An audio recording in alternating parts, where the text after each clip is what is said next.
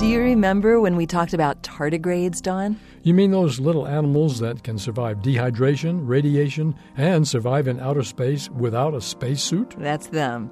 Now it appears they're even more unusual than we thought. Yael, how can they be more unusual? Researchers have sequenced their genome and found that about 1/6 of their genes are from other organisms. Let me guess. They're part bear. They're called water bears, but no, they're not part bear. Scientists have identified genes from bacteria, plants, fungi, and bacteria-like organisms called archaea. How can that happen? Aren't genes inherited from parents? The process is called horizontal gene transfer. Along with inheriting genes, they can absorb genes released by other organisms into the environment. The process is very common among bacteria.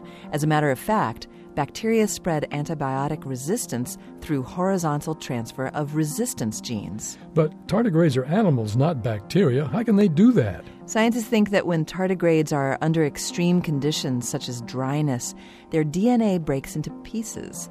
When the cells rehydrate, the cell membranes become temporarily leaky, and DNA and other large molecules can pass right through.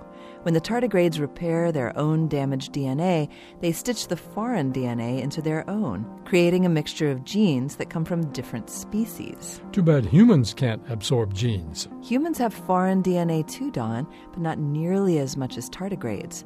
Most of it is from bacteria and viruses. Bacteria and viruses? I'd prefer tiger DNA. This Moment of Science comes from Indiana University. We're on the web at amomentofscience.org. I'm Don Glass. And I'm Yael Cassander.